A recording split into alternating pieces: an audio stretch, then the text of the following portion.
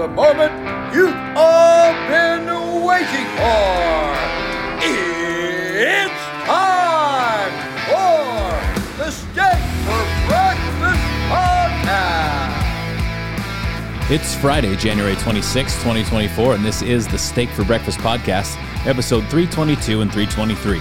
Make sure you subscribe to the show. It's available across every downloadable podcasting platform.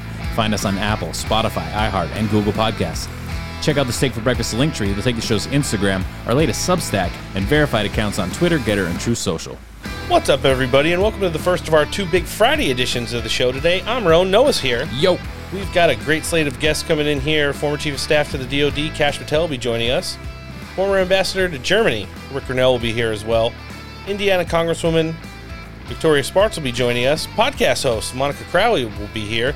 And the House Republican Chair, Elise Stefanik, will be making her Steak for Breakfast debut. Lots of breaking news. Donald Trump scored a huge and historic victory in New Hampshire earlier this week. We've got all the highlights. Texas Governor Greg Abbott's showdown with the Biden regime has passed the deadline. We'll bring you the latest.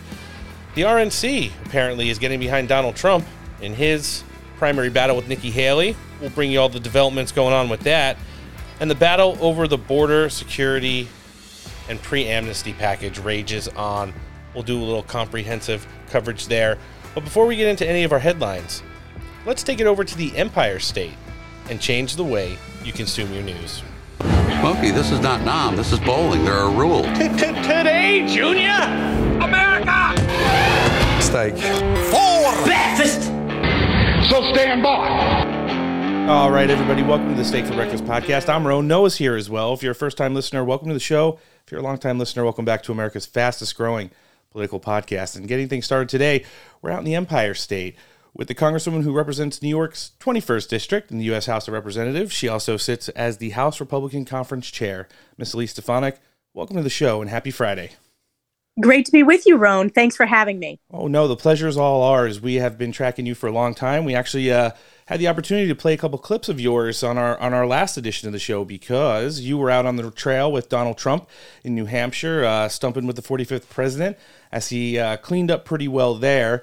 But before we jump into some of the campaign stuff and a lot of the items we want to touch on Capitol Hill, we want to kind of, because it's your first time joining us, have you introduce yourself to our listenership a little bit. We obviously know you're America First. You've taken some really hard votes this year to, promote the America First agenda and make sure that not only your district, but the rest of the country is being represented when you vote up on Capitol Hill. And it's not an easy thing. Sometimes, especially when you're in House leadership or committee chair, you tend to side with the majority, and that necessarily hasn't been the case with you by any means. It seems like you've kind of got dialed in what the American public needs right now. It's definitely a lot of things we're lacking with Joe Biden in office, and we would kind of want to hear your take on how you see things right now and where you're kind of at this point up on Capitol Hill. Sure. So I am proud to serve in my fifth term as the representative for New York's 21st Congressional District. I was born and raised in upstate New York. I grew up in a small business family. My parents were not political. They were very patriotic, but very civic-minded and running their small family business, which my family still has today. I'm the first member of my immediate family to graduate from college, and I graduated from Harvard, although that's not the achievement. The achievement is graduating from Harvard and staying a Republican and a proud conservative, which is more important today than ever, to be honest with you. True story. I ran for Congress, and it's interesting. I did not know I would be the youngest woman ever elected at the time, but I ran because I felt like we needed new energy, fresh ideas, and I flipped a district that was previously held by a Democrat. And as I said, I'm in my fifth term now. Where are we today? Well, I believe we are at the precipice of the most important election of our lifetime. The American people have seen in just 2 short years with single-party Democrat rule, that was, of course, with Joe Biden, Nancy Pelosi, and Chuck Schumer, just the catastrophic crises that their policies have caused across this country, whether it's the wide open border, which is a crisis, not just in southern border states, but at every state in America. And I'd like to talk more about that because I actually represent a border district on the U.S.-Canadian border, and we've seen a huge increase in illegal crossings there. On top of the border crisis, which is top of the mind for every voter, you have an economic crisis stemming directly from Bidenomics, this historic level of inflation, which is the highest rate of inflation in my lifetime. And it's a result of the trillions of dollars of reckless spending. And then fundamentally, you have a weaponized federal government going against Joe Biden and Democrats' top political opponents, whether that's the witch hunts against Donald Trump or whether that's targeting everyday American people like conservatives, Catholics, and even parents at school board meetings. So this election is so, so important. And I'm proud to give my district in New York 21 a seat at the highest levels every day. And I'm always proud to stand up for them with my voting card and my voice. How has that experience been for you? I mean, obviously being the youngest congresswoman ever elected to the U.S. House of Representatives, you spent time on many committees, and now you sit at the top of leadership just next to Speaker Johnson and Steve Scalise. And, you know, what can you say about how difficult of a time it's been for the Republicans in the House? Although, you know, you guys have been able to maintain a slim majority, I think we're going through a lot of the growing pains and definitely see a light at the end of the tunnel for the U.S. House of Representatives of how things are going to, I would consider it, generationally change everything from the budget and how, you know, appropriations are done and when they start and the time of the year, all the way down to, you know, bringing more people into the America First side of the Republican caucus to have these other representatives in Congress understand it's okay to vote with the majority sometimes when it literally is bipartisan, but being scared to, you know, go out there and make a bold decision on things like the budget and continuing resolutions just because some of the senior congressmen and women will go out and say, like, well, if you're a Republican and you don't vote for it, and you don't want to fund the military, so it must be a pretty bad thing and you must be a pretty bad congressperson. But I mean, you guys are trying to break through that narrative. I think there's been a lot of headway, although it's been kind of choppy waters in the Congress this year. But the way we've kind of laid it out on the show, when you look at the long-term goals, which is something that I'll have to admit Republicans have a hard time doing sometimes, it seems like you guys have set yourself up for a pretty bright future, even though we're in the midst of a pretty chaotic election season. Well, first of all, I think flipping the House was so, so critical in 2022 because we are literally the last line of defense from that single party Democrat rule where we saw those horrific policies that are impacting people's daily lives.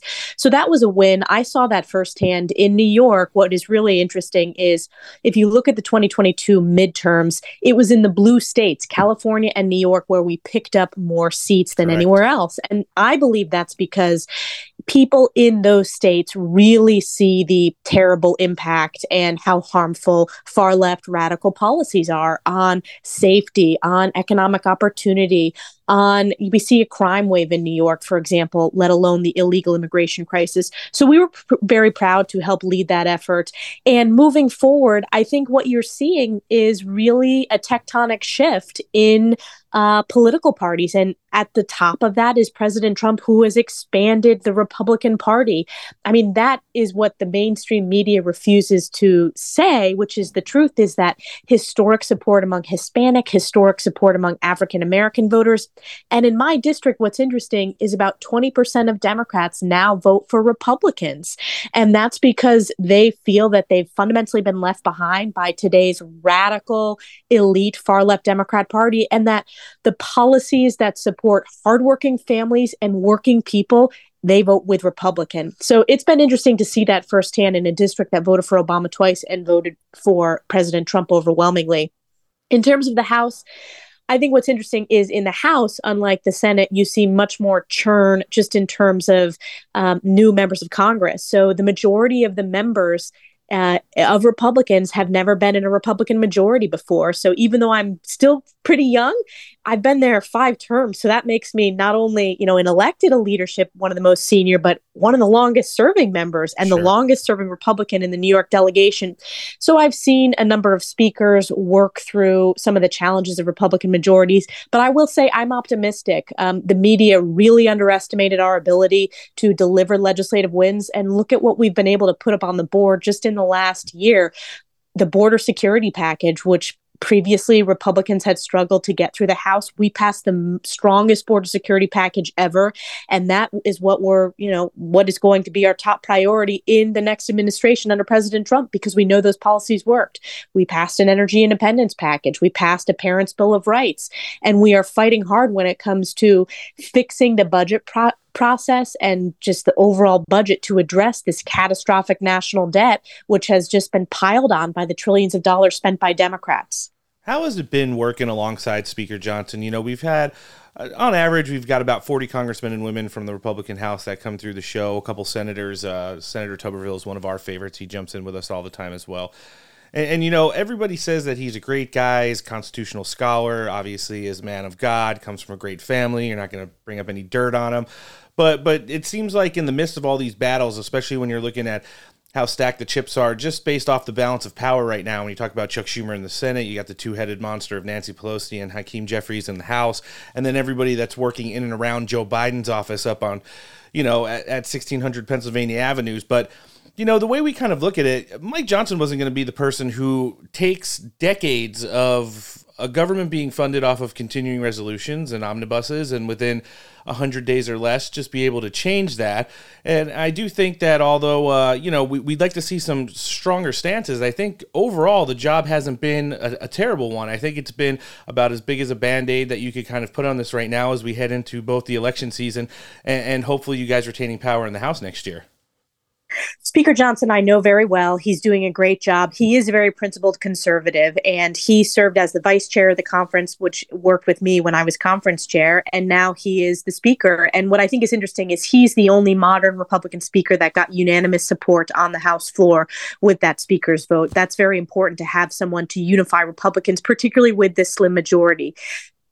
Mike Johnson's top priority is the border, and he is working to make sure that he has as much leverage as possible to fight to secure the border as we go down this road over the next couple of weeks here. And it's a challenge when you have a president who is unwilling to address the crisis that his policies have created. So you have Joe Biden, who literally is the reason for the border crisis at our southern border because of his executive actions, because of their policies, and yet Mike is in a great position to fight for border security, and he has the conference fully behind him. So I think Mike has been underestimated, but he consistently is going to take principled stances on behalf of the American people. And I think you'll see that. And I'm very proud because I see on a weekly basis he has grown so much since becoming Speaker of the House. And it's not an easy job, but he is continuing to work to put up conservative wins every single week. So you're right. We can't change decades and decades overnight, but that very important incremental conservative progress, particularly as we're heading into this November with the hopes and focus on winning a Republican Senate and President Trump in office, that will give us an opportunity to deliver lasting conservative wins. It certainly will. You know, we played that clip of you and Speaker Johnson on Fox and Friends from several weeks ago. I think it was right before or after congressional recess for the holidays, where, you know, he essentially alluded to saying that border security is the hill that he and House Republicans plan on dying on. And we've referenced it several times in the last couple of weeks, saying, you know, history will judge and grade Mike Johnson based on that commentary right there. And it seems to this point he hasn't broke on border security, and we haven't seen any new appropriations or standalone foreign aid packages for places like Ukraine yet. So you really can't complain about it when it's a work in progress. I definitely think that that's a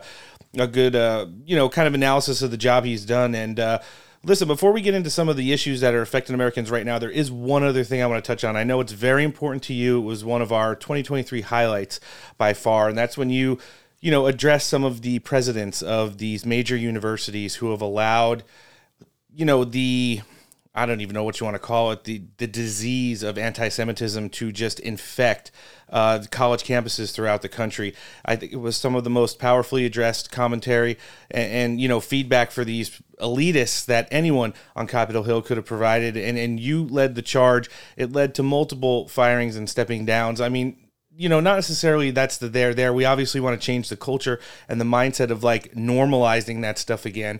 But the fact of the matter is that someone up on Capitol Hill, and someone especially in leadership, had the ability and took the initiative to step up and just absolutely hammer the narrative home that it is completely unacceptable. It's like it's like we're going back in time when you see the stuff that's being allowed to fester on college campuses right now. And we just wanted to kind of have you take our listenership a little bit through that process and maybe some progress you've seen, you know, since that date up on Capitol Hill. Yeah, I really want to talk about this because it's important and people across the country and around the world are paying very close attention. So, what's very interesting about that hearing is the question that went viral and is now the most watched testimony in the history of the United States Congress with over 2 billion views.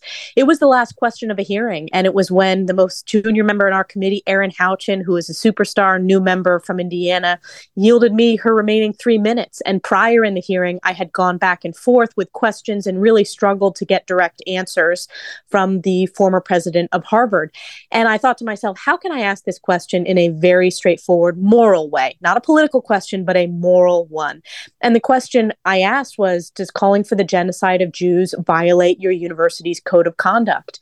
And one after one after one, MIT, Penn, and Harvard blew it. And they said it depends on the context, which I very quickly corrected and said, no, it does not depend on the context.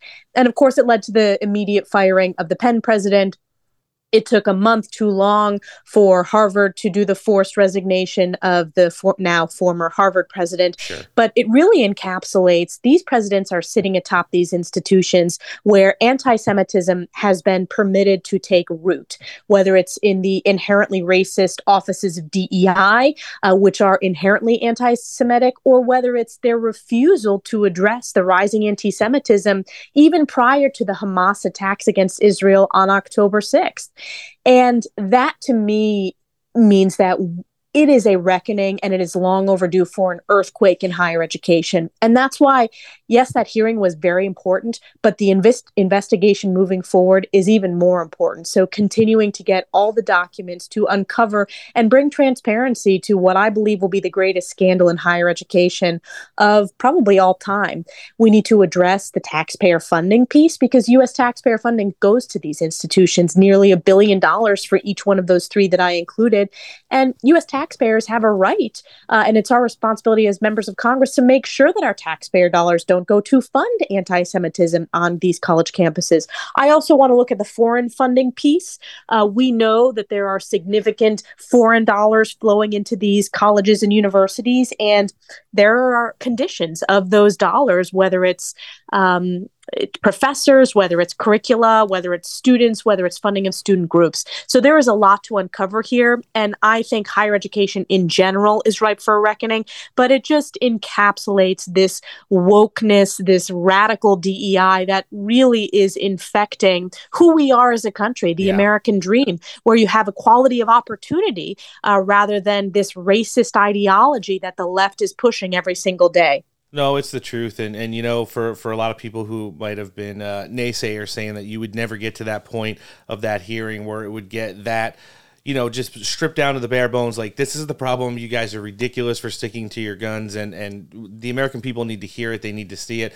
Obviously, a lot of people who have influence over these universities, we're talking about the donors and, you know, alumni who are famous, obviously did not like some of the commentary that came out of these presidents and former presidents' mouths. And it seems like moving forward, I'm in agreement with you. I think higher education, all education across the country, pretty much needs to have a reckoning and just kind of a do-over, because I mean, I'll be honest with you, I've got kids that are like 11 and 12-year-olds, and they've barely learned any United States history or anything to do with kind of Western civilization up to this point. It's really sad to see that, you know, my wife and I have to educate them outside of school just to make sure that they understand like what our republic stands for, which is a huge thing that kids just aren't getting these days. And when you don't understand what this country's all about and have a foundation that's built up from a very young age, like it was when we were young, you know, you have kids that are so gullible to fall into traps like, okay, well, everybody's going to be anti-Semitic or racist or, you know, think the country was founded on things other than what it was founded on.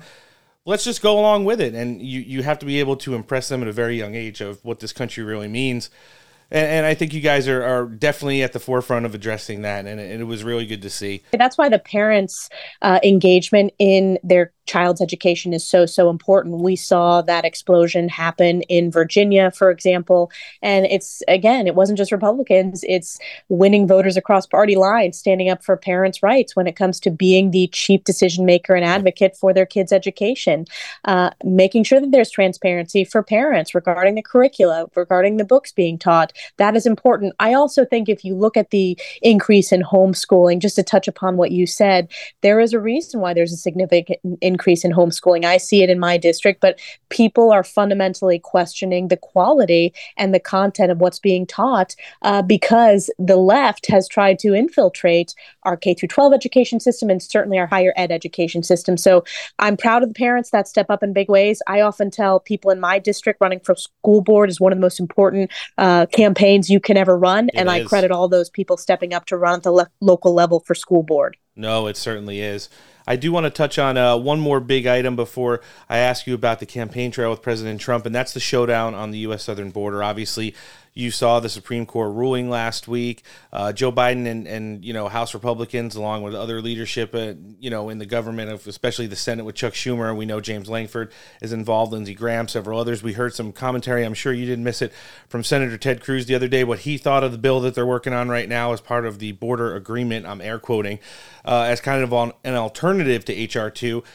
Listen, this is the probably one of the biggest issues in the history of our country. It's not just about the people that are coming in, the people that we don't know are getting into the country, the amount of fentanyl, human trafficking, sex trafficking, child trafficking, you name it, but the loss of our sovereignty and how Joe Biden and Alejandro Mayorkas and those around them have facilitated this so seamlessly since Donald Trump left office is probably going to be the biggest issue heading into this election cycle. You see it in the first caucus and the first primary. It's what's concerning the voters the most, even more than the economy, which is kind of mind-blowing to me. But how do you guys see this getting tackled moving forward now that, the Supreme Court's made a ruling, but Joe Biden also admitted that the border is not secure and it hasn't been for a long time. We all know that's not the truth. It was secure, at least a lot more secure right up until he took office. But he finally admitted it over the course of the last couple of days. There was that hot mic moment at a gala when he got hit up by a reporter. But moving forward, and when you guys are back up on the Hill next week, how do you guys look at kind of addressing this? Because from a lot of the feedback we're getting, both from representatives in the House and obviously members of the Senate who came out and did a press conference about it yesterday, the one that Chuck Schumer and James Lankford and a couple others are working on is not going to cut it.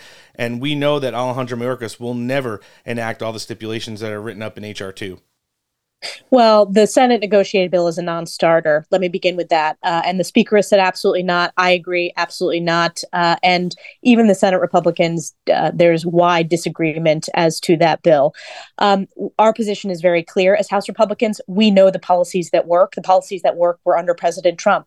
Build the wall, fully fund Border Patrol, give them the resources they need, end catch and release, and return to the remain in Mexico policy. I'll tell you, the northern border in my district, we have seen a nearly 800% increase in illegal crossings over the past year in the Swanton sector.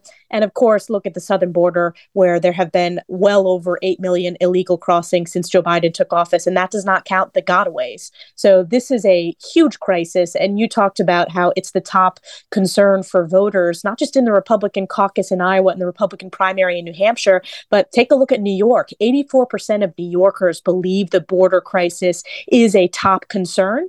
And that means that a lot of Democrats are concerned about it as well. So it is going to be one of the main issues this election cycle. House Republicans have done our job. We passed H.R. 2. We're going to continue to advocate for that. But this bill out of the Senate is a non-starter. It is falling apart. No surprises.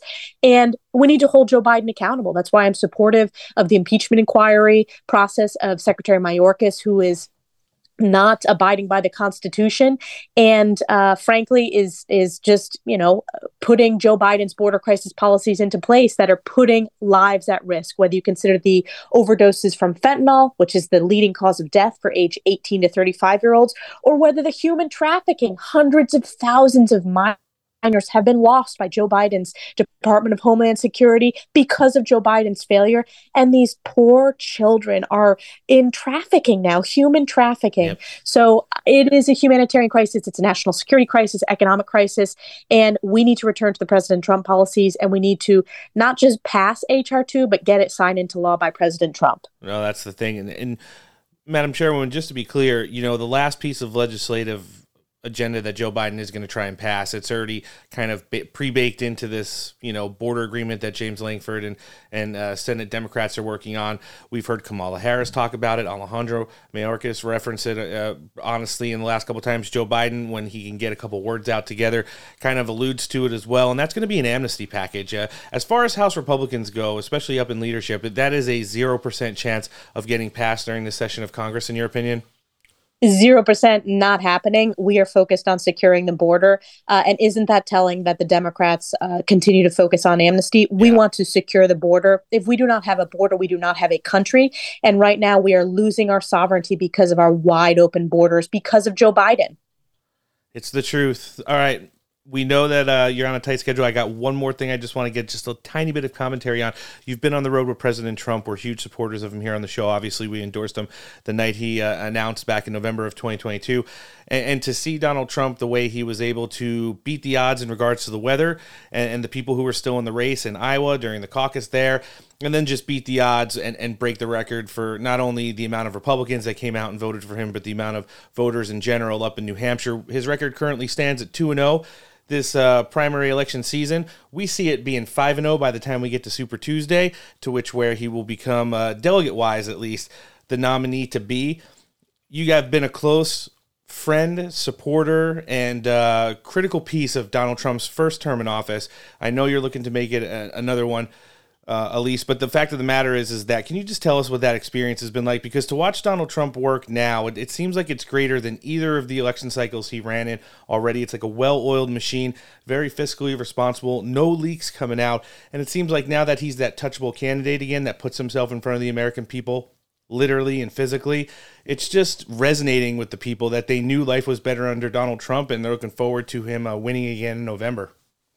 He's going to steamroll. This is not a primary. I have said he's the presumptive nominee for months, and I had previously called for all the other candidates to drop out and support him. But I think you're right to highlight the historic nature of the win of the Iowa caucuses, despite the fact that the media tried to have people stay home by talking about the weather. Those Iowans proudly came out and cast their vote in the caucuses for President Trump. And then the New Hampshire primary. That is a big deal to win Iowa and New Hampshire. That's the first president who's not the sitting president to be able to do so. And it's a big win. And of course, he's going to do well in South Carolina. But you're right. I do think this is the strongest position he has ever been in. Obviously, 16 and 20 were very strong campaigns, but this is the strongest campaign yet. I'm proud to be the first member of Congress to endorse him. And I'm proud to be one of his top surrogates out there every day. And he has the vision to save this country. And I'm going to do everything I can to support him on behalf of my constituents so that he can win in November. It's going to be fantastic to watch. It already has been. He's teasing big things after Nevada this week, of course, but ahead to South Carolina where, we always talk to our listenership. They don't understand how big that rally. They had a town of like 3,500 people and nearly 80,000 showed up in like triple-digit heat and waited hours for him to get out there, and he spoke for 2 hours, and they just loved it. We're going to get the same kind of energy in South Carolina for the primary there in a little bit less than a month, and it's going to be amazing to watch President Trump try to do something that only one other president's done before, but this will be the first time it's ever been done in the modern era. I want to add one other thing. You talked about the 2-hour-long rallies. Sure. In New Hampshire, the rally that I was with the president at, he also spoke for 2 hours. Compare that with Joe Biden, who cannot get through 2 minutes without wandering off of stage, without having to be directed by Jill Biden as to where to go, without tripping over his words. It takes stamina. It takes energy. President Trump has that more than ever before. And the American people see that. No matter how much the mainstream media tries to attack and serve as the stenographers for Joe Biden. Yep. People know that Joe Biden is unfit to be president of the United States, and they want a strong America First president like President Trump. So I saw that like I have before, but it is worth focusing on that. 2-hour-long rallies. Most elected officials are not able to do that, let alone certainly Joe Biden would never be able to do that. But President Trump does that day in, day out. And what's also important to note is this is amidst the Democrats are throwing so many witch hunts. So he is having to focus on the witch hunt after witch hunt, going to these various trials, turning around, going to these rallies, delivering amazing speeches for 2 hours. So I'm proud to be campaigning with him. I learned so much from him every day, and I'm proud, as I said, to be one of his top surrogates. Yeah, one of our friends from the show is on the rapid response team out in New York, and he's been helping the 45th president drive the motorcade around over the course of the last couple of weeks with Iowa and New Hampshire so close to each other. And from Iowa to Manhattan and Iowa to Manhattan and to court to Trump Tower, back to the airport, all hours of the day. And it's like every single person he said elected there is so much younger than him. A lot of them are fit, looking wise than President Trump. And he gets out of the car and it's like he's got a spring in his step and everybody's just like dragging their suitcases and briefcases on the ground like, oh my gosh, how do we do this every day? But listen, if you want to be the highest executive and hold the highest office in the world, that's what you should bring to the table at the very least. Then you can start talking about policies. We already know what the first Trump term in office looked like, and the way he's added on to that with the perspective of Agenda 47. It's just a very exciting time to be alive, to be involved in politics, and to be covering stuff like this. It's exciting, and I'm so excited to be on Steak for Breakfast, the fastest growing political podcast. So thank you for having me. No, it's absolutely fantastic. We're going to live link your congressional website in the show description today, Congresswoman. For anybody that wants to follow you on social media, check out all the great work you continue to do, where could they find you? Elise Stefanik.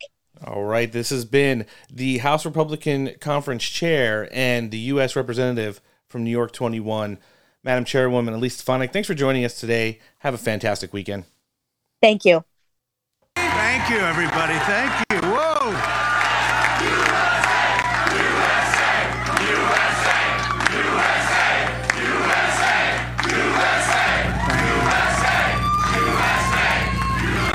Well, I want to thank everybody. This is a fantastic state. This is a great, great state.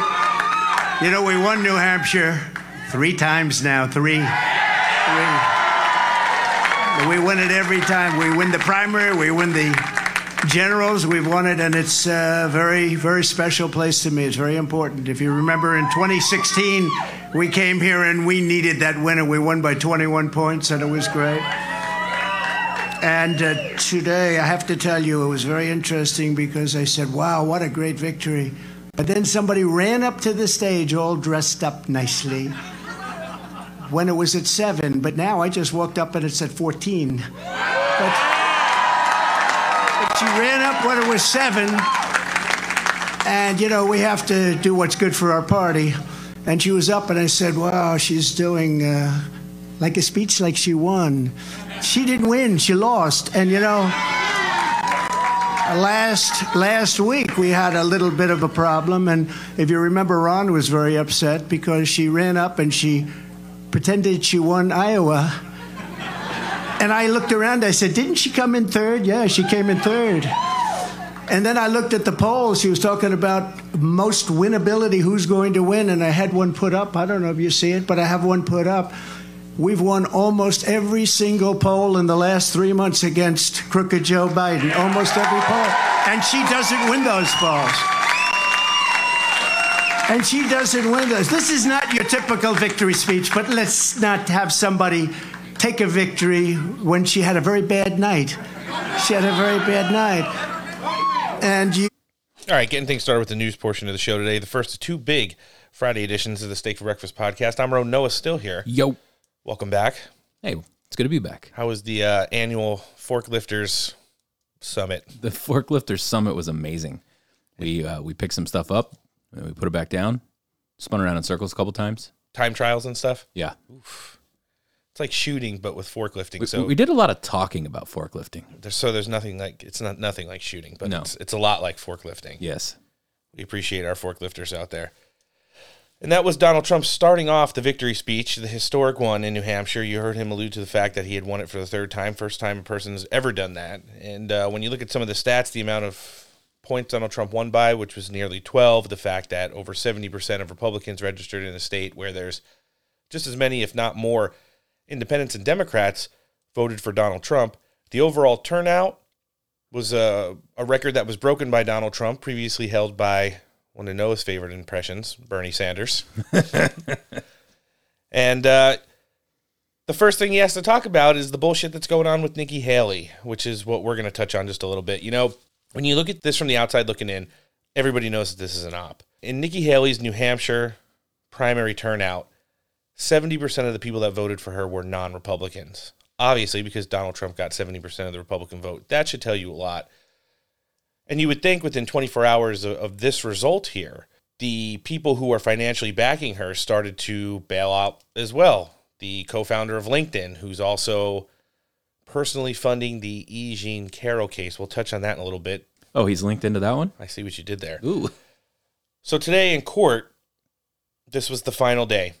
And during, I guess, closing remarks, Alina Habba was cut off several times by the judge, who's just a radical never-Trumper, just absolutely loathes Donald Trump, to the point that what she told her, Miss Habba, if you speak out one more time out of turn, you're going to be spending some time in the timeout cell for the weekend. Ooh. Yeah. I feel like that guy sits there with like a gallon of cottage cheese and a diaper or something. He's got some weird kinks. I know it. We missed the days of the Kyle Rittenhouse trial where the guy was literally reading magazines while the defense was trying to make a case against the kid.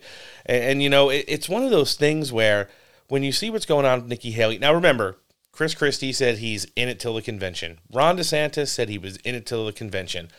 And just like everybody else in the race, they all suspended their campaigns, and outside of Chris Christie and kind of half-sidedly for Ron DeSantis, have endorsed Donald Trump.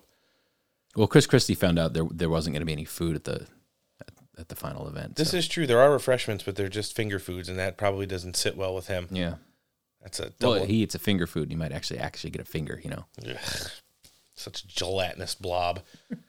But, you know, then you see endorsements come out over the weekend, not for Donald Trump, but for Nikki Haley. They came from... Democrats? Close. Liz Cheney and Adam Kinzinger. So, yeah. Essentially.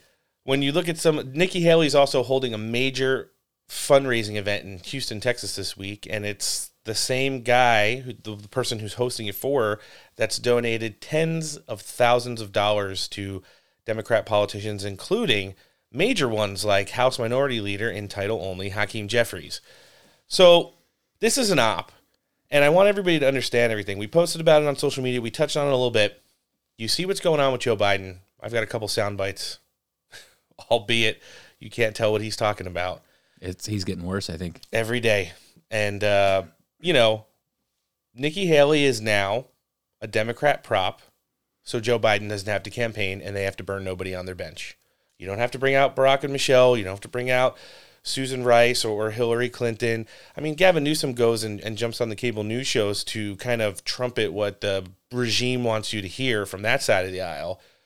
And try to ignore that California is literally a shithole now. And getting worse every day. Like a wet shithole. Yeah. And here's the thing. Like when your finger goes through the toilet paper. Oof. That's California right now. So you're talking about that gas station TP. Yeah. The half ply. Yeah.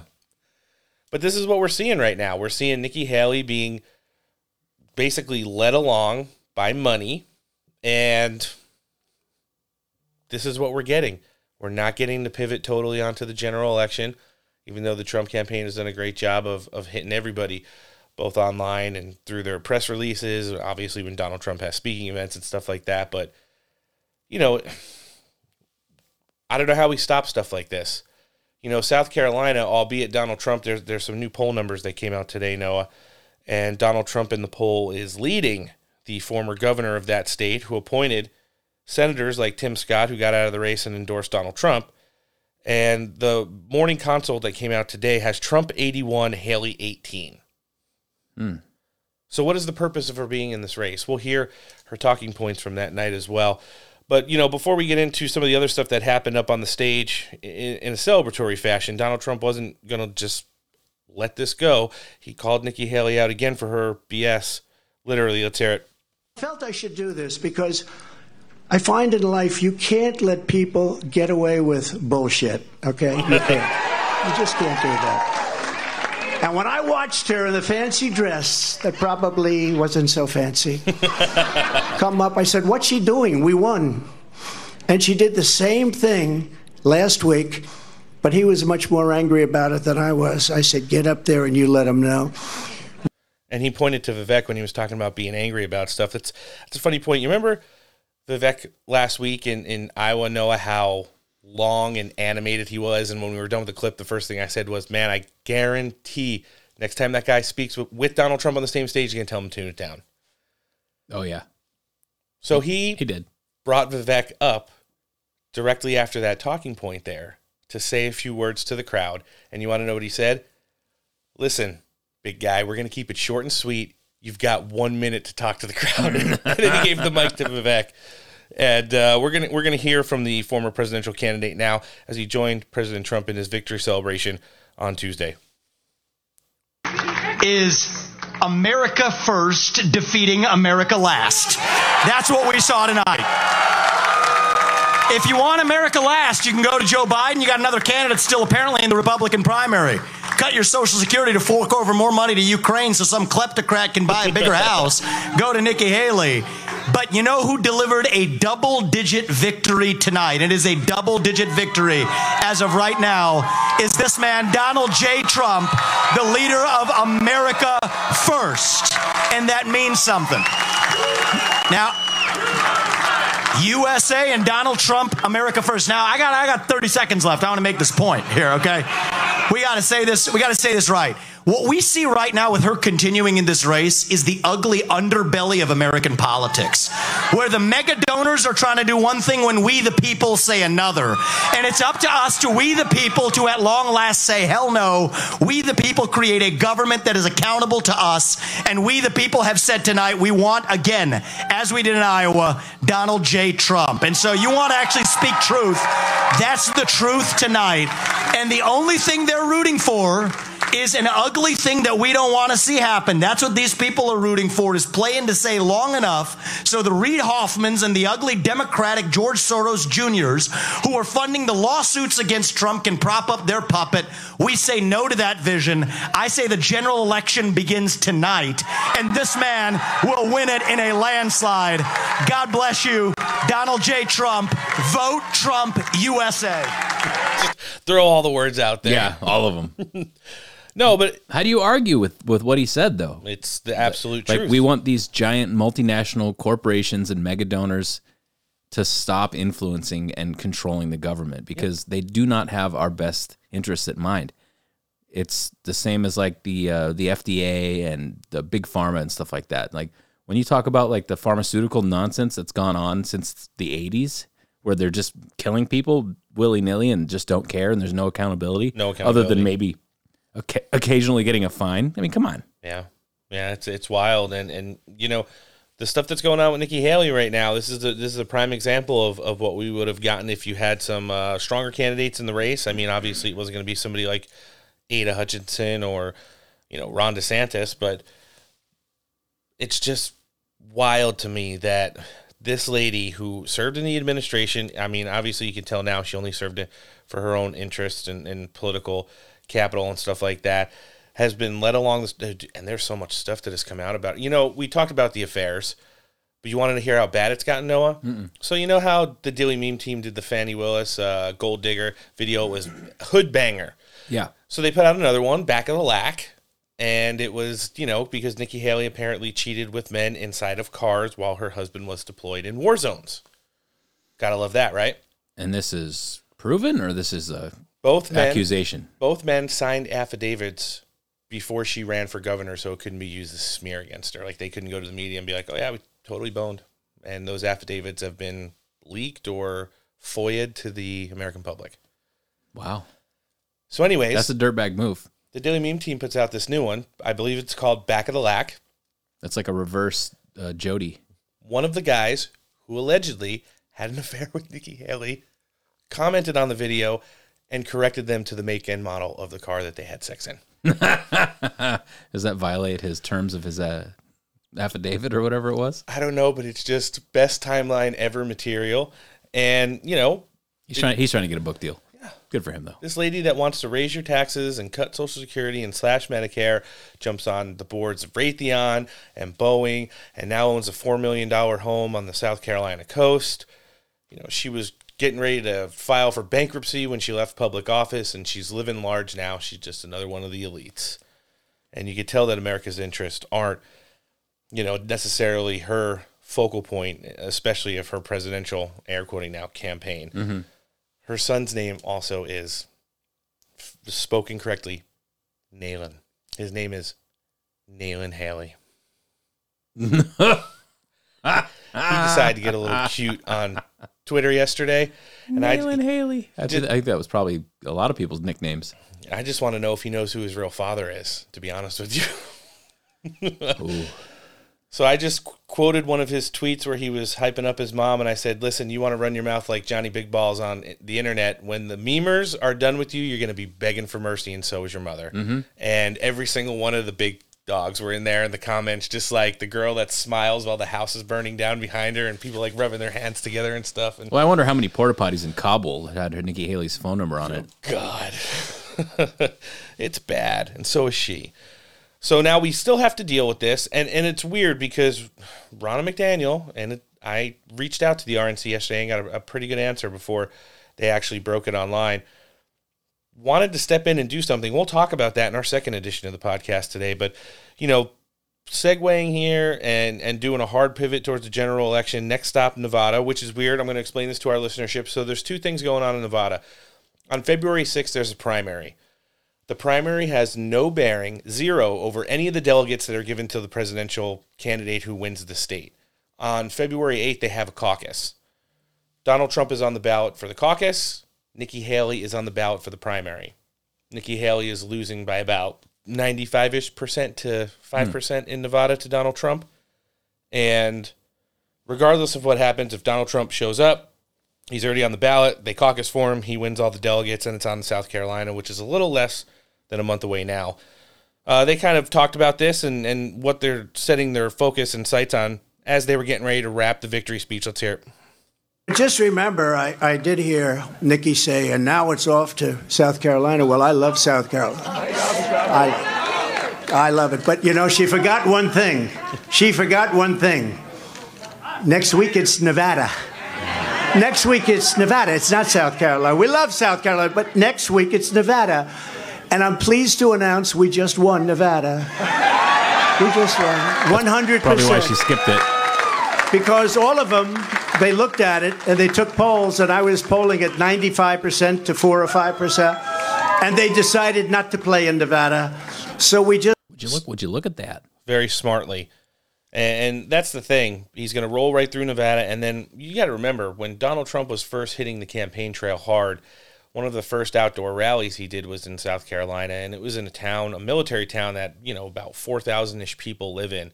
And they had nearly 80,000 people show up in the middle of the summer, 110 degrees, and wait hours for him to get there. That's hot. And speak for 4 hours. And, anybody that doesn't think he's going to do good, even though, again, South Carolina is an open primary, but just the poll numbers that are coming out of there are a lot different in New Hampshire, where you have the split between independents and Democrats and the ability to change, I guess, the way you vote. There was a September 30th deadline in New Hampshire, where South Carolina, I believe it's one of those states where you could walk in as an independent, decide what party you're voting for, and then switch back right after. So that's neither here nor there. It's not going to affect Donald Trump winning. We predicted that he would be 5-0 at the end of the pre-Super Tuesday caucuses and primaries. We're sticking with that number. It doesn't look like Nikki Haley's going to be much of a challenge. The only thing she's going to do is get more unlimited time on, if Fox News doesn't give it to her, CNN, MSNBC, CBS, the ABC morning news shows on Sunday and stuff like that, to go out and propagate her bullshit and what she offers as a solution now. She's the establishment's last chance to hope Donald Trump goes to jail or gets assassinated. That's literally all this is. Everybody else said they were going to do it, and she is the only one up to this point, although I don't think she's going to last much longer. If she's not out after South Carolina, Super Tuesday will be a reckoning for her at the ballot box-wise. And then she'll be done. Guys, wherever you're listening to the podcast today, hopefully it's on Apple, but we're also on Spotify, Google Podcasts, and iHeartRadio. Make sure you're subscribed to the show. You hit the follow button, you hit the plus button. Make sure it's downloading to your electronic device. And then find us on social media, Twitter, Getter, Truth Social, and Instagram. Find our accounts, follow them, hit the notification bell, and don't forget to share the podcast. Moving along here and sticking in the same thread, we're going to hear from Nikki Haley in a second. Real quick, hey, it was good sitting down with the Republican House chairwoman today for the first time. She had a really good time on the show. What do you think, Noah? Yeah, it's good. Good to have her on more often. Strong ally of Donald Trump. Said she loved it and she'd be back. And, it was a long interview to get things started today. But listen, they told us it was going to be about 15 minutes. She said she was going to give us a little longer when she jumped on with us. And then it went long.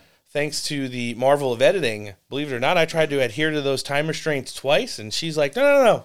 I want to keep making good points here. Let's keep going. Nice. So we really appreciate Elise Stefanik for jumping on with us. And we're going to have some more first-timers coming in here very soon. We've got Representative Ho-Chin is going to be joining us on Monday for the first time, as will Anna Paulina Luna for the first time. So big stuff rolling along and keeping things going. Sorry, I told everybody I was going to bore you with Nikki Haley's portion of the, I guess you want to call it victory side of New Hampshire. I mean, if you're not first, you're last. Shake and bake. She did her best Will Ferrell impersonation. Let's hear it. I want to congratulate Donald Trump on his victory tonight. He earned it, and I want to acknowledge that. Now, you've all heard the chatter among the political class. They're falling all over themselves, saying this race is over. It's not over!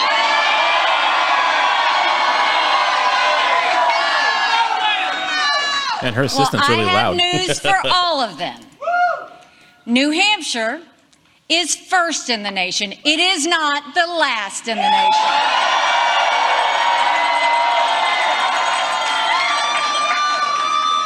This race is far from over. There are dozens of states left to go.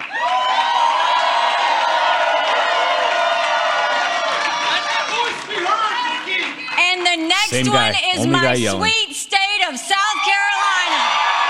Probably her tough husband. At one point in this campaign, there were 14 of us running, and we were at 2% in the polls. Well, I'm a fighter. And I'm scrappy. And now we're the last one standing next to Donald Trump.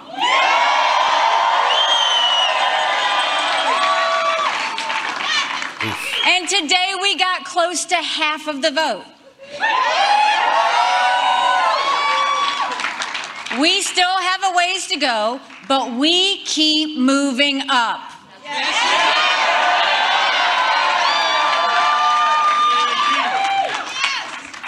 For a lot of people, politics is way too personal. It's not personal for me. I voted for Trump twice. I was proud to serve America in his cabinet. I agree with many of his policies. But then the Democrats started paying my bills. I decided to run because I'm worried about the future of our country and because it's time to put the negativity and chaos behind us. You know, I listened to an interview she did the day after on Fox News, and I'm not going to make your guys' ears bleed by hearing her bullshit, but here's the thing. You had her talk about all of the things that happened during the Trump administration, the robust economy, the geopolitical standing that the United States had in the eyes of its allies and adversaries, the safe and secure border. Then she went on to talk about how strong she's doing in these primaries, and then segued to not putting out any kind of platform and just saying that she'll do things better and she'll do things younger and she'll do things girlier. So apparently Kathleen Kennedy's running her campaign right now. Just put a girl in it and make it gay is kind of the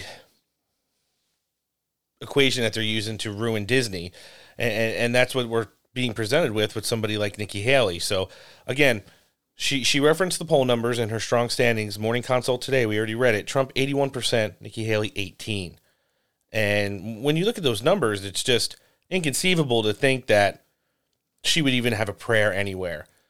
You've had everybody from Joe Biden and Ronna McDaniel to Mitch McConnell admit that Donald Trump is already the nominee. Again, we're going to get to that in our second edition of the show. I got one more clip. We're getting ready to jump in with former ambassador to the UN, Rick Grenell, one of our great friends, going to catch up on all the things Trump world going on with him because I think he's already on the ground in Nevada. They have secured the Big League Dreams facility for their watch party next Thursday night in the Nevada caucus. And I believe the after party, of course, is going to be at the Trump Hotel. So for anybody that's getting out there, it sounds like a good watch. MSNBC, of course, couldn't produce any real news, and they cut Donald Trump off after about a minute 30 because he started trashing Nikki Haley. Went with that as the main topic of their primary coverage. Let's hear it. Donald Trump has already started going for the jugular with the birtherism stuff and Nikki Haley. I mean, it is going to be a bruising next month for this woman who very clearly did not want to talk about being the daughter of immigrants, did not want to talk about being the governor that took the Confederate flag down from the state capitol in the wake of the Mother Emanuel shooting. I mean, this is all stuff that I think for the general election could be, important data points for Nikki Haley, but in a primary process that where nativism and xenophobia and latent, if not explicit racism has proven to be mana, I think it's going to get really, really ugly. Well, no shit, it's Donald Trump. Mm-hmm. You don't have to keep pointing it out, though, lady. Listen, we can only vote for him once. We're not Democrats. Jeez. And then that's the thing, everyone outside of really conservative podcasts, America First podcasts, and news outlets are going to promote this as things that it isn't when we try to give you guys the real deal. And, of course, we'll be tracking Donald Trump in Nevada. We know he's got a big rally planned out there this weekend. Obviously, the caucus is next Thursday night, where he'll wrap up the delegates there and take it back to Mar-a-Lago in preparation for the South Carolina primary just under a month from now. And we're going to get ready to jump in with Ambassador Rick Grinnell, but before we do that, let's check in with one of our partners. I think it's time we had a conversation about a good night's sleep. Pillow King of Minnesota, Mike Lindell, and the apparatus known as the MyPillow family has been cranking out savings down at MyPillow for over 20 years. And for the first time in 20 years, they've changed the long-standing MyPillow and now have the MyPillow version 2.0. You enter promo code STAKE at checkout, you're going to get buy one, get one free. In addition to that, they've got great savings on all things like MyPillow dog beds, the Air Lindell version 1 and 2, My Slippers, and Giza Dream Everything. If you're more of a morning person, they've launched My Coffee. It's available in the bean, the bag, and the pod. When you enter promo code STAKE here, you're going to get 25% off your order or 50% off when you make it a monthly subscription. MyPillow.com/stake for anything sleep related. If you want the coffee, MyStore.com/stake, or you can always talk to a qualified pillow representative. 1-800-658-8045. All right, joining us next on the show today, this Big Friday edition of the Steak Breakfast Podcast. He's the former ambassador to Germany, who definitely knows his way around a negotiated peace deal. One of our great friends, Ambassador Rick Grinnell. Welcome back to the show. Thanks for having me. It's a pleasure to be here. Always a pleasure to be able to sit down and catch up with you. So we're on the heels of 2 historic wins for President Trump. We know you're definitely a huge advocate for the president, always working hard for the America First agenda. The way we've seen these things kind of play out over the course of the last few weeks, you had the media heading into Iowa saying if Donald Trump doesn't essentially win by Assad margins, and that's the dictator who runs Syria, then it's not a legitimate win for him. Doing the same thing in New Hampshire, trying to lift up the now, I guess, Democrat establishment candidate, Nikki Haley. She took over for Ron DeSantis when he bowed out of the race. And the same thing with New Hampshire. But there is Donald Trump scored both historic wins, one in Iowa caucus and now the New Hampshire primary, whether it be voter turnout, how many Republicans, the groundwork and operation that they set up and what they did led to President Trump's 2-0 record in this primary season, heading into Nevada next week, and then South Carolina a little less than a month from today. And I just kind of want to get some of your commentary on it. We know that you are a great friend of the president and work very hard for the America First agenda, and just how you see this thing shaking out right now. Well, look, I think it's over. I think the only people that don't want it to be over are those DC types, because they don't want change coming to their city. They don't want to see Donald Trump coming back. So they're gripping onto their power and their performance and all those rules that they have in DC. But I think, look, the fact is that if anybody watches this closely, watches politics closely, they see that, a historic win in Iowa, a historic win in New Hampshire. We're going to South Carolina next. Nikki Haley's going to lose her home state. I don't know what the media does at that point. When you lose your home state by big margins, is that enough evidence? I don't think so, because clearly what's happening is the Democrats are playing in the Republican primary. We see that. But I do think that Nikki Haley has a responsibility to come clean and just say, wow, yeah, I happen to be getting a bunch of money from Democrats and voters that are Democrats trying to be spoilers, but, I'm rejecting that, or I don't know. She's trying to keep it secret that all these Democrats are helping her. That's just not, cool. And yet I think everybody sees it. So we're confident. We're moving on. Joe Biden is clearly in our mirror. we see exactly who we're going to run against. It's Trump versus Biden. And, today, I tweeted out today some new, unbelievable move from this radical guy inside the White House, Joe Biden, is that they're stopping all liquid natural gas approvals, LNG approvals. Now, what's crazy about that is the reason our economy took off is because we found that LNG is all over the United States, and we were able to become an energy exporter because of LNG. And now, literally, go read. I tweeted this out, but go read what Joe Biden just issued today when he said he's stopping all LNG approval. He said the reason he was stopping is for 2 points. One, climate change is an issue, but I don't understand how liquid natural gas, it's called LNG, liquid natural gas, is somehow a problem for the environment. It's extremely clean.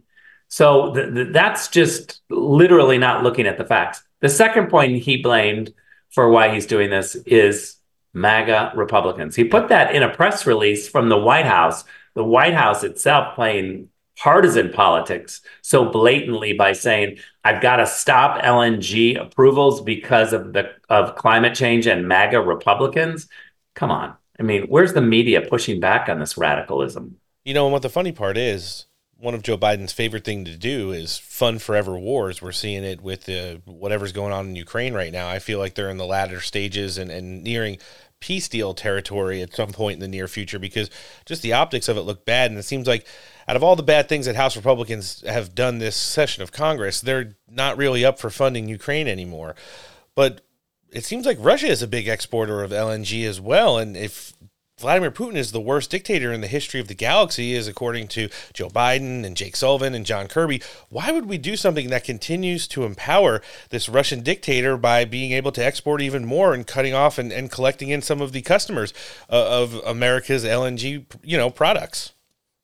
Well, the answer to that is that the criteria that Biden is using on foreign policy has nothing to do with anything other than the radical far left that he's trying to please. He's gripped by them. He's controlled by them. He's a puppet of the radical left. And he is not even the Joe Biden of 10 years ago. No. And you go back and you look at some of the policies that he espoused when he was a senator, and some of those policies were kind of in the middle. Those days are gone. He's a radical now. He's completely controlled by the radical left. Make it clear that the latest evidence is this LNG stoppage this morning. It's outrageous. No, it's definitely wild. And listen, in addition to catering to the radical left and everything that they want done with their climate agenda and all that other stuff, the erasure of the Trump doctrine has been one of the things that all of the people who are controlling Joe Biden definitely wants to have done before they get into their head-to-head matchup and both become the nominees in a few months. And it's really disgusting to see how, from everything with regards to that, which broke this morning, we're past the deadline that Joe Biden set for what's going on down on the Texas border. Now, I'm sure you've probably watched that with some keen interest, Ambassador. How do you feel that whole situation? I mean, we've seen now, I believe, 26 states worth of National Guards and governors and attorney generals have gotten behind Ken Paxton and Greg Abbott. But, what's going on down in Shelby Park, Texas right now in Eagle Pass is something like we've never seen before in this country. Yeah, look, I think it's the number one issue is the open border.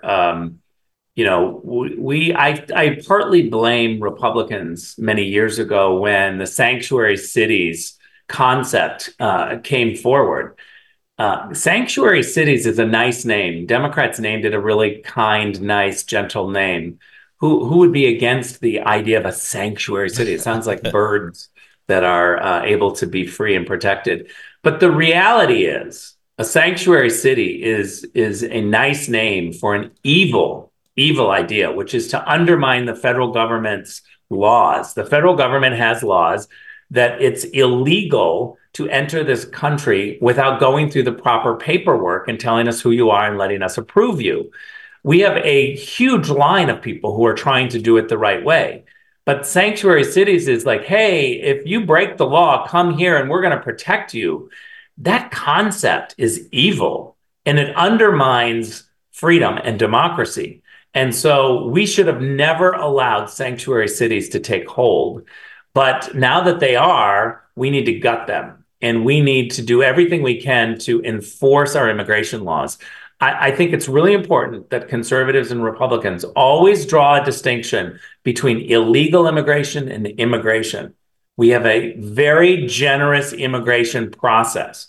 Roughly 1 million people a year get to become U.S. citizens through a legal, proper way of applying and letting us see who you are, checking your background, and making sure that we can use your skills.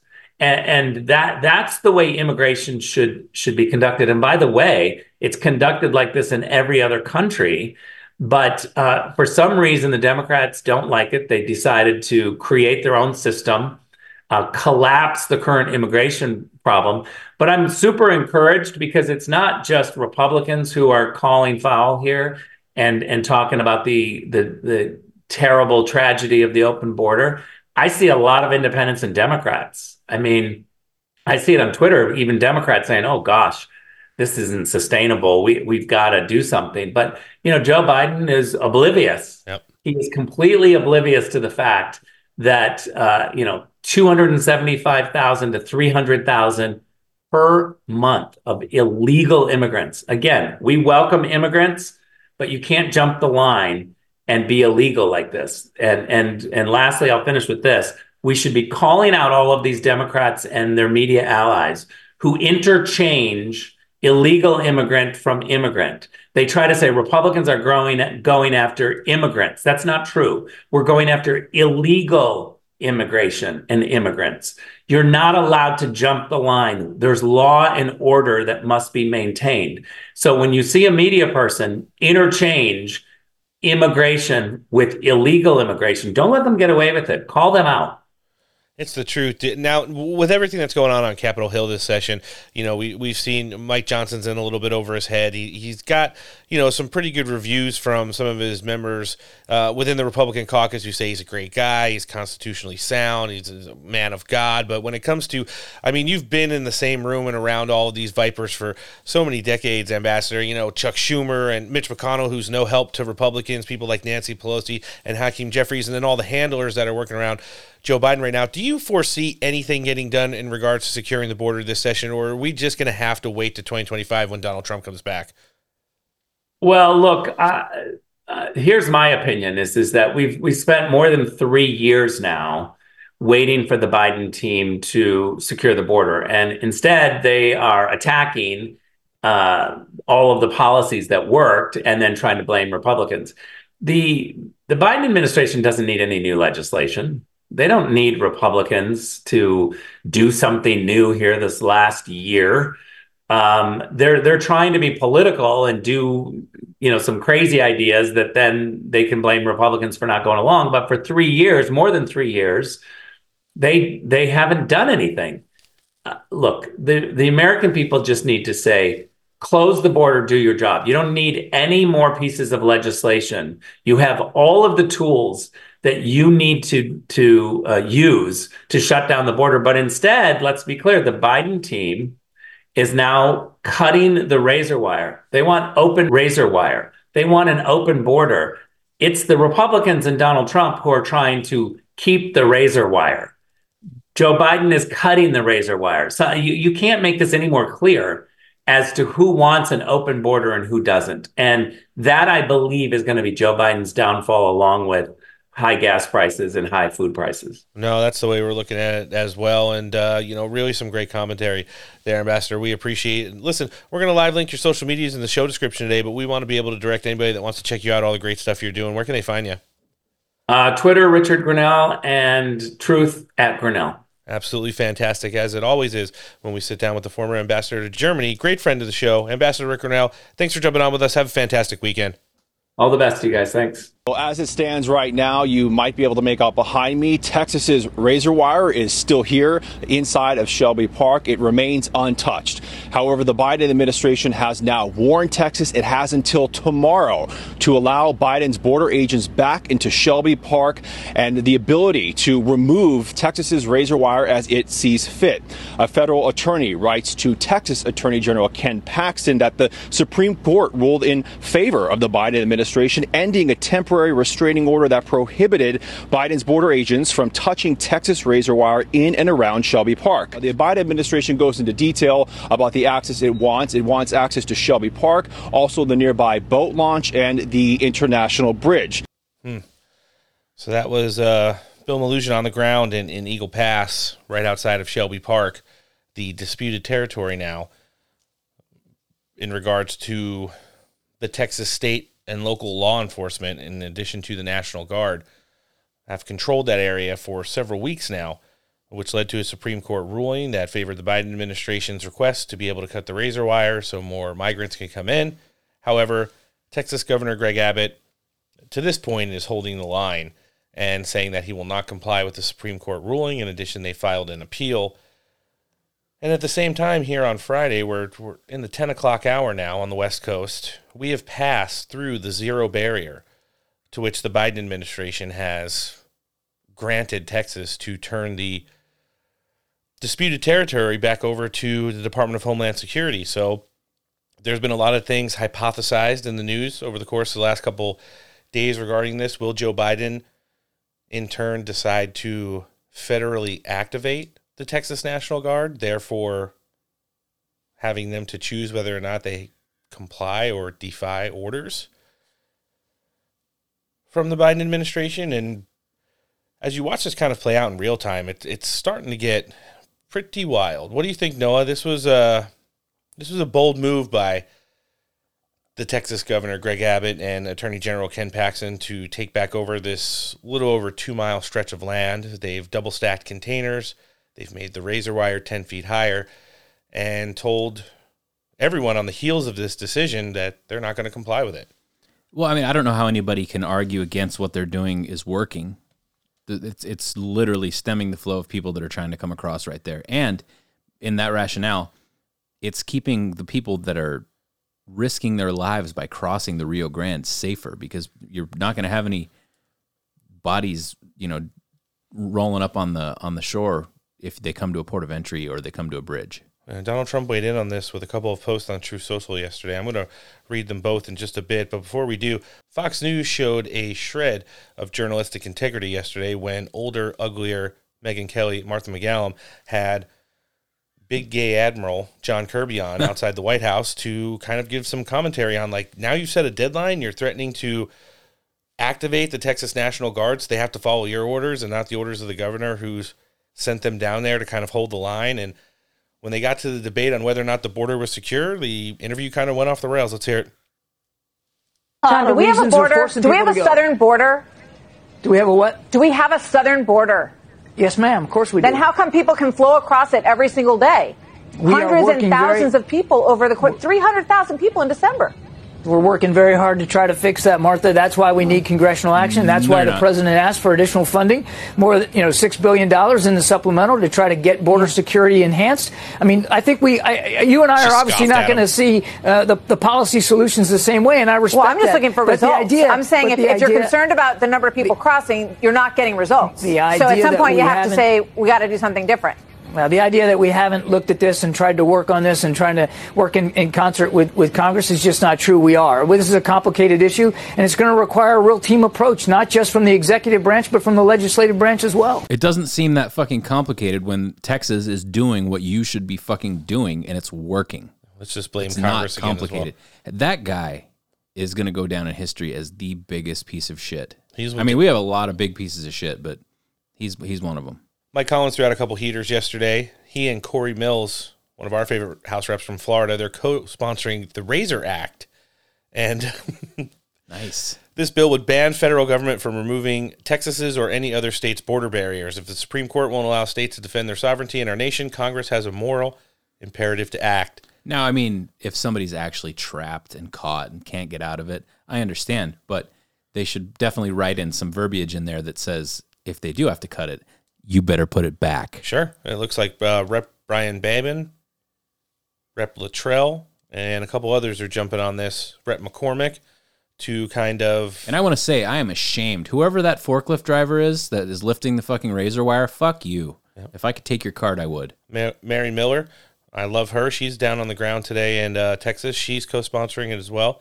And it's wild. You know, when you see the way... Mike had a couple really bangers yesterday. You know, I don't know if you saw Noah, but Peter Navarro, great friend of the show. He's locked up now. Who's been on house arrest forever. Well, he's appealing, but he was sentenced to 4 months in federal prison for defying congressional subpoena. Essentially what Hunter Biden did. Mike Collins, the representative from Georgia, put out on his official Twitter account. This isn't his personal one. This is Rep. Mike Collins.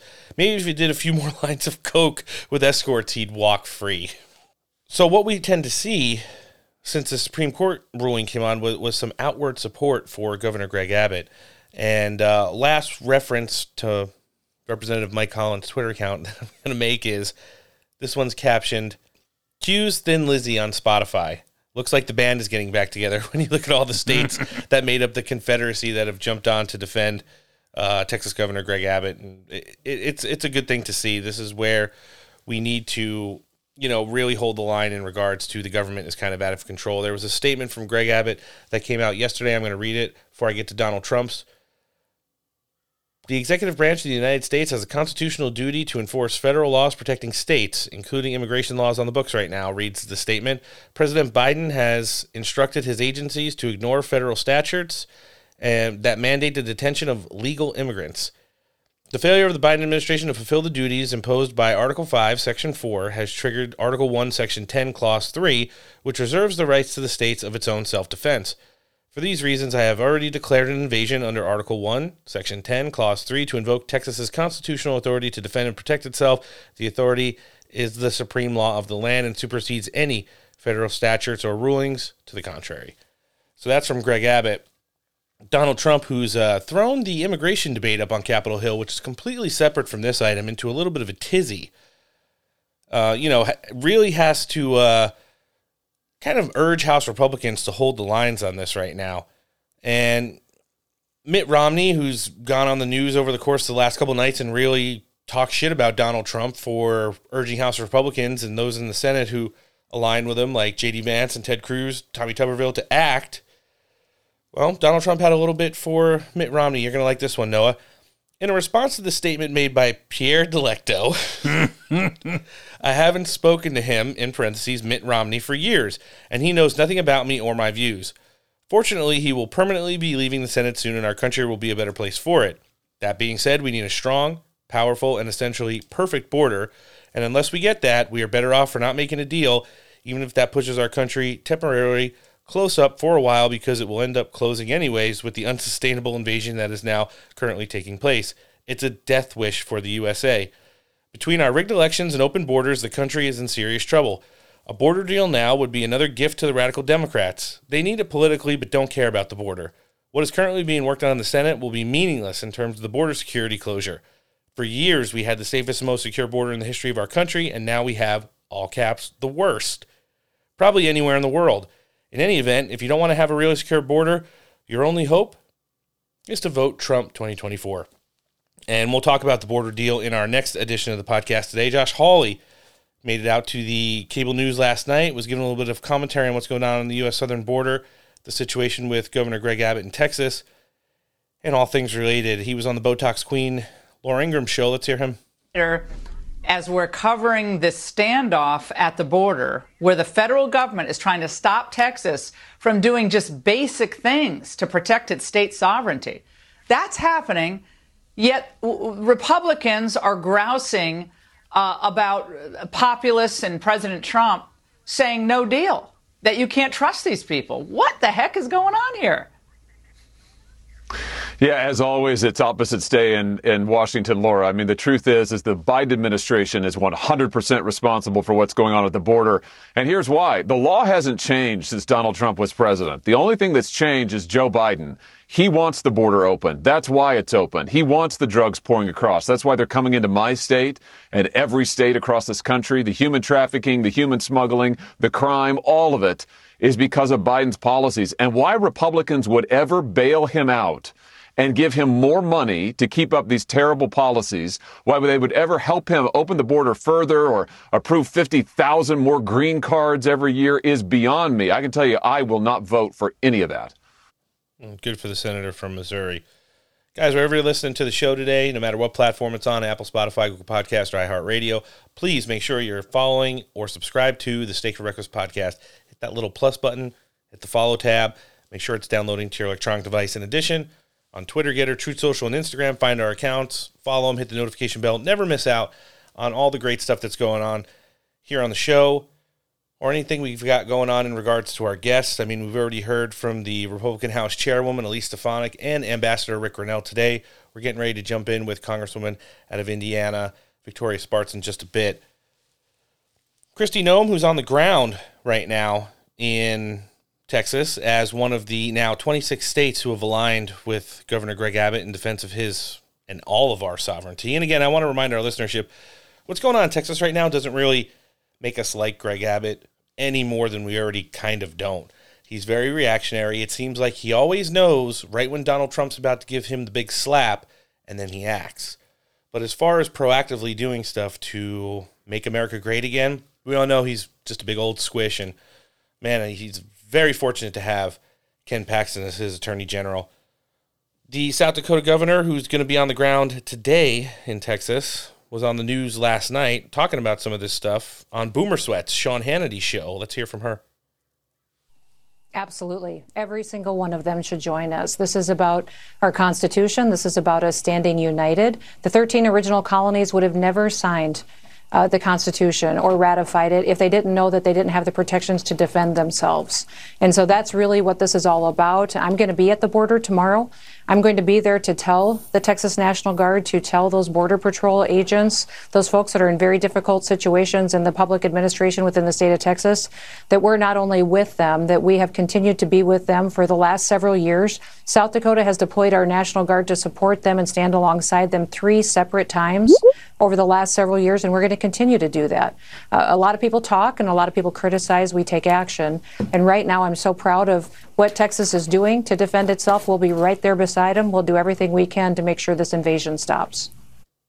Some strong words right there from the South Dakota governor. You know, in addition to working alongside Donald Trump in many things throughout the course of his first term in office, border security was one of the ones that she was pivotal on in supporting him. She's now doing the same for Texas Governor Greg Abbott. And it's a big deal. You know, it really is to have all of those different states. I believe 15 different states have already National Guard troops on the ground, and 26 states now are standing in solidarity with the Lone Star State and the governor and attorney general there. Last clip I've got. It's a shame that Kari Lake didn't make it in Arizona, because that would be great, because they'd be doing the exact same thing. And then the states directly next to them would be forced to move, because the flow would just be like a funnel into their areas. Yeah, now her potential and eventual election to be a senator in the state of Arizona looks almost inevitable now, especially after the news that came out this week, where you heard one of the top men in the Republican apparatus in Arizona essentially tried to bribe Kari Lake not to run. It's become a national news story and a huge scandal. He stepped down over the course of the last 24 hours, and we're still trying to get the former gubernatorial and current senatorial candidate on the show. As promised, here's Texas Attorney General Ken Paxton. Last clip of the segment and our first show. Let's check it out.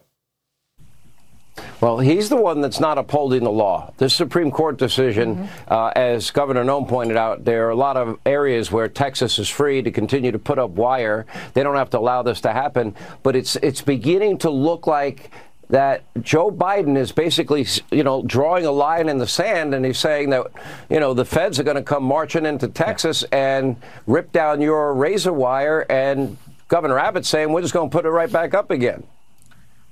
Look, I think I support the governor. He's going to stand. I talked to him today for a little while, and we talked about this very issue, and I guarantee you he's going to stand strong. He'll keep putting razor wire up. We'll keep blocking the border. We'll keep doing everything that we need to do to protect our state, despite the fact that this Supreme Court ruling was so wrong and has such a detrimental effect on our state and our country. I would love it if Ken Paxton was potentially the next Attorney General of the United States. You know, they've got a major case going on in Texas right now, Noah, where they're suing Pfizer for lying about the COVID vaccine. They should, because they fucking lied about everything. Yeah, it's a hardworking man, great man for the state of Texas. Could be the governor there someday, who knows, but I wouldn't mind him being the Attorney General of the U.S. in the next Trump administration as well. This is a story that's developing. We're obviously going to be tracking any of the latest developments. I've just saw come across the wire. There's some new commentary from Speaker Mike Johnson regarding the border negotiations. We'll keep an eye on it in our next edition of the show. But before we do, we're getting ready to jump in with Indiana Congresswoman Victoria Spartz. But before that, let's hear from one of our partners. This episode of the podcast is brought to you by Battleborn Coffee Roasters. They're law enforcement family owned, and they produce some of the best available specialty grade coffee. That means all those beans have gone through an extensive process to remove all defects. Battleborn researches all their sources, farms, and milling stations to make sure you're not getting any pesticides or chemical fertilizers. Sit back and have a cup of their borderline Mexico Chiapas blend while you're out sitting on an X or sitting in the office. High quality coffee from high quality people. Use promo code STEAK for 20% off your first order. Make sure you go check them out at battleborn.coffee. All right, joining us next on the show today, she's the Congresswoman who represents Indiana 5, and we're always excited to be sitting down and having a good conversation with Rep. Victoria Spartz. Welcome back to the show. Well, always great to join you. Well, before we touch on any of the issues, we know that the House of Representatives is out this week. You guys are in district and meeting with your constituents. We kind of want to get a little update there on how things have been out on the being back home in district. Now, listen, I actually always enjoy not very many people do in-person town halls, and they're tough. But I think it is truly how you can connect with the people in the district and have an honest and open conversation. So I enjoy doing that. And we started kind of as a serious town hall in several parts of my district. And we had one last night and today.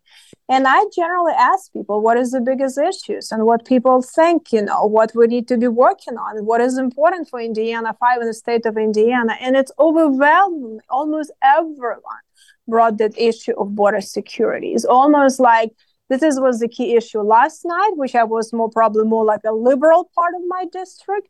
And today I'm in more conservative part of my district. And there is no difference. Everyone's worried what's happening now at Thousand Border. There's a lot of people at some of these events that you've been holding lately. And is one of the things that they're hopeful for in the future is that you're going to continue to be representing them in Indiana 5? I've heard that too, so that makes it a little bit harder, some of my earlier decisions, and people feel that we don't have, unfortunately, too many people in Washington to see, that fighting for freedoms and willing to stand up. And unfortunately, Washington, D.C. doesn't have too much lobby for the people, and it breaks my heart. So makes some of my decisions a little bit tough, and I need to think what to do because I care dearly about our republic. No, we know you do, and if it's not some of the great committee work you've done this session that we've highlighted on the show, it's some of the time that we get to spend with you here in our interviews. We really are hoping for the same thing. So let's talk about some of this border stuff that's going on right now. Speaker Johnson put out a statement today that regardless of what winds up coming out of the Lankford, Schumer, McConnell border, I'm air quoting, agreement, he's basically not even going to read it. From what he's heard, what's been leaked to the media, anywhere from like the pre-amnesty stuff all the way down to more foreign workers coming in and being allowed to stay here. It seems like House Republicans, especially in leadership, want absolutely nothing to do with it. We had Chairwoman Stefanik on the show to open up things today, and she said there is 0% chance that the thing is going to have any life within itself within the Republican House. Are you kind of feeling the same way when you see the stuff that they're trying to negotiate out in the Senate? Because we all know Joe Biden wants to have amnesty as like the crown jewel of his first term in office, and God forbid he gets a second one. They're definitely going to be ramping up the rhetoric on that over the course of the next few months. Listen, it is, and I told the speaker, and I told a lot of Republicans, this is number one national security issue and crisis that we're facing as a nation, and we have to hold the ground. If we're not able to secure our border and protect our country, then what are we doing in Washington, D.C.? So I think there are a lot of other issues we can work on, but this is an issue that extremely urgent, extremely important, and we have to do something about it. We went to the border 2 weeks ago with a speaker. I've been in the sector of Texas border a few years ago. It is insane. It is so dangerous and so bad what's happening. So I think Republicans must hold the ground. And listen, I'm open-minded to see what they've done. I'm open-minded to find some, things that maybe they done good, but ultimately they have to start working with the House. And I hope our speaker will stand up, to the Senate on this situation.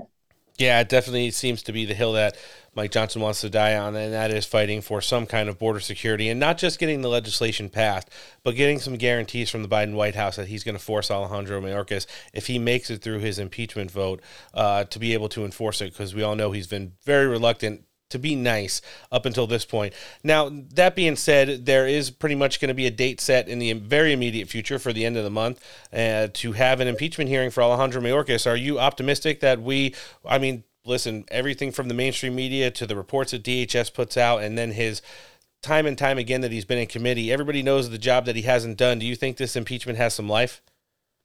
Well, I think, listen, I'm glad that we're moving with some of this impeachment. We've done a lot of talking, but this is a serious issue. And I think we need to put some of the executives their feet to the fire, and if they believe that they get bad orders from administration, then maybe you should resign or you become part of this, and you become responsible it's a dereliction of duty not to protect the country and protect the border. But I agree, we have to give it tools and mechanisms also in enforcement on that border. We can have the best laws, but unfortunately, if we have administration not want to do it, we don't even need to change laws if you have the right administration. We'll have to put some strings, make sure that we have some way to enforce some of these laws and with this administration. And this is going to be a big fight because they want to do messaging, they have a different agenda, and they're not taken seriously. So I hope these impeachments will move forward sooner than later. Homeland Security is doing investigations. I really think that should come, to judiciary too, because really that is a committee should be doing that. And even if they think to put more pressure on the Senate, I think procedurally it needs to come to judiciary for a vote too. And I'm going to look at all of the things they've done. We have to move forward. And the same as impeachment of President Biden. We have to move these issues forward because late in the year, we've been doing politicking, and these are very serious issues. Oh, they certainly are. I think, between the investigation into President Biden and then you want to talk about Alejandro Mayorkas, there's a lot of there. So we're hoping that House Republicans are moving quick on this, especially, you don't optically want it to look bad heading closer and closer to the presidential primary season that we're in right now, and then the general election cycle after that. Congresswoman, last thing I want to touch with you on, you always straight shoot it with us here on the show. That's one of the reasons we always invite you on, because you'll cut right through the BS and give us what the exact there is, and we really appreciate that. But we're talking about the budgetary matters now. Not a lot of people were very happy with the last continuing resolution, but at the end of the day, unfortunately, it's the way the government's been funded for the greater part of the last couple decades. This is something that I think is going to take a lot more than what people are putting into it right now to have that generational shift towards single subject appropriation bills and funding the government in the correct manner. But when you look towards the end of this session of Congress before the presidential election, do you see much change coming, or are we just going to try to continue to, in small amounts, trim the fat and scale back as much wasteful spending as we can while we move forward to hopefully retaining power in the House, and then with a Republican president hopefully incoming in 2025, getting all three branches of government working the way they're supposed to be again? Listen, I'll be honest with you. Every Congress would say it's going to be some better alignment of the stars. Let's wait for this and let's wait for this and keep punting this issue more and more. Again, I think, we have to make some incremental positive change this Congress too.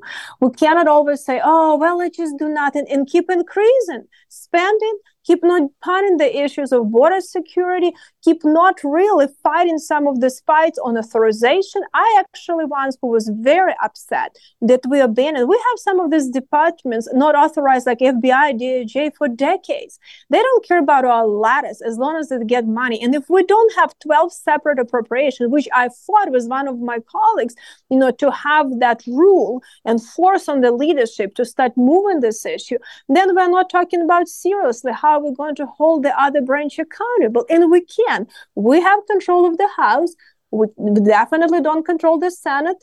We have to find some incremental positive change, but we need to move in the right direction, not just continue spending and do Nancy Pelosi spending, that was a post-COVID and inflated. We cannot do that. And it's not an excuse for us to say, we definitely cannot get everything we want, but we have to have something, and otherwise we're not worsened to have a majority in the House. Oh, that's the honest truth right there, and that's why we asked you, because we know you were going to straight shoot it. Congresswoman, this has been awesome catching up with you today. Always fantastic when you can join us on the show. We're hoping that you're going to be joining us on the show for a very, very, very long time to come, but we'll leave it at that. We're going to live link your congressional website in the show description today. Anybody that wants to follow you on social media, check out all the great work you've done in district. After next week, when you're back up on Capitol Hill, where can they find you? Okay, well, you can have it in the Lone Rose building, and I would, love for people to stop by and get involved. And I truly believe, I want to encourage a lot of Americans. We know that Washington, D.C. is now not representing, the American people, but the power of our republic, that each individual has an ability to make an impact. So don't underestimate your power as an individual. Put pressure on your politicians, because if you don't, then they will be governed by big special interest group, big money and corruption.